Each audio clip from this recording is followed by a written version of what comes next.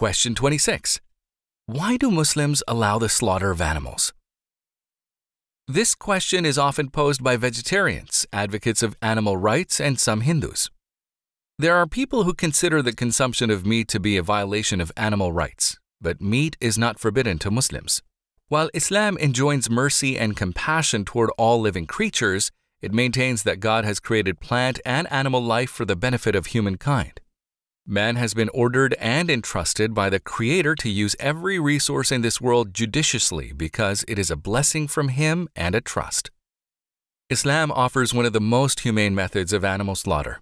The objective of Islamic slaughter is to ensure minimal pain and maximal blood drainage from the animal as detrimental microorganisms flourish in blood. Besides Muslims, people from other ethnic and religious backgrounds are assured that meat slaughtered Islamically is healthy and of high quality.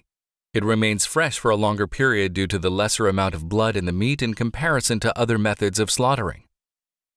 Animals are slaughtered in a swift and merciful manner with the pronunciation of words meaning, "In the name of God, God is most great." This acknowledges that the animal's life is being taken with God's permission to meet the lawful need for food. The Islamic mode of slaughtering an animal also imposes the following rules. The animal should be fed as usual prior to slaughter and given water. It may not be beaten or tortured in any way by man or machine. Stunning before slaughter is disapproved. This is accomplished by use of a bolt pistol, electric shock, or electrified water in the case of poultry, all of which cause additional stress and suffering to the animal.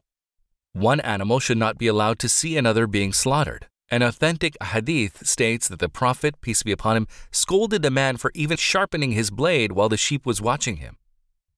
The knife should be large enough and sharp. Slaughtering is done from the front of the neck, and the butcher must swiftly sever the respiratory tract, esophagus, and jugular vein.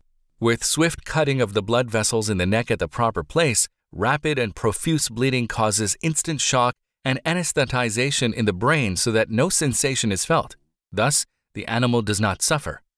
The Prophet instructed, "Allah has decreed proficiency in all things, so when you slaughter, slaughter well. Let each one of you sharpen his blade and spare suffering to the animal he slaughters." Reported by Muslim. The animal must be completely lifeless and the blood drained completely.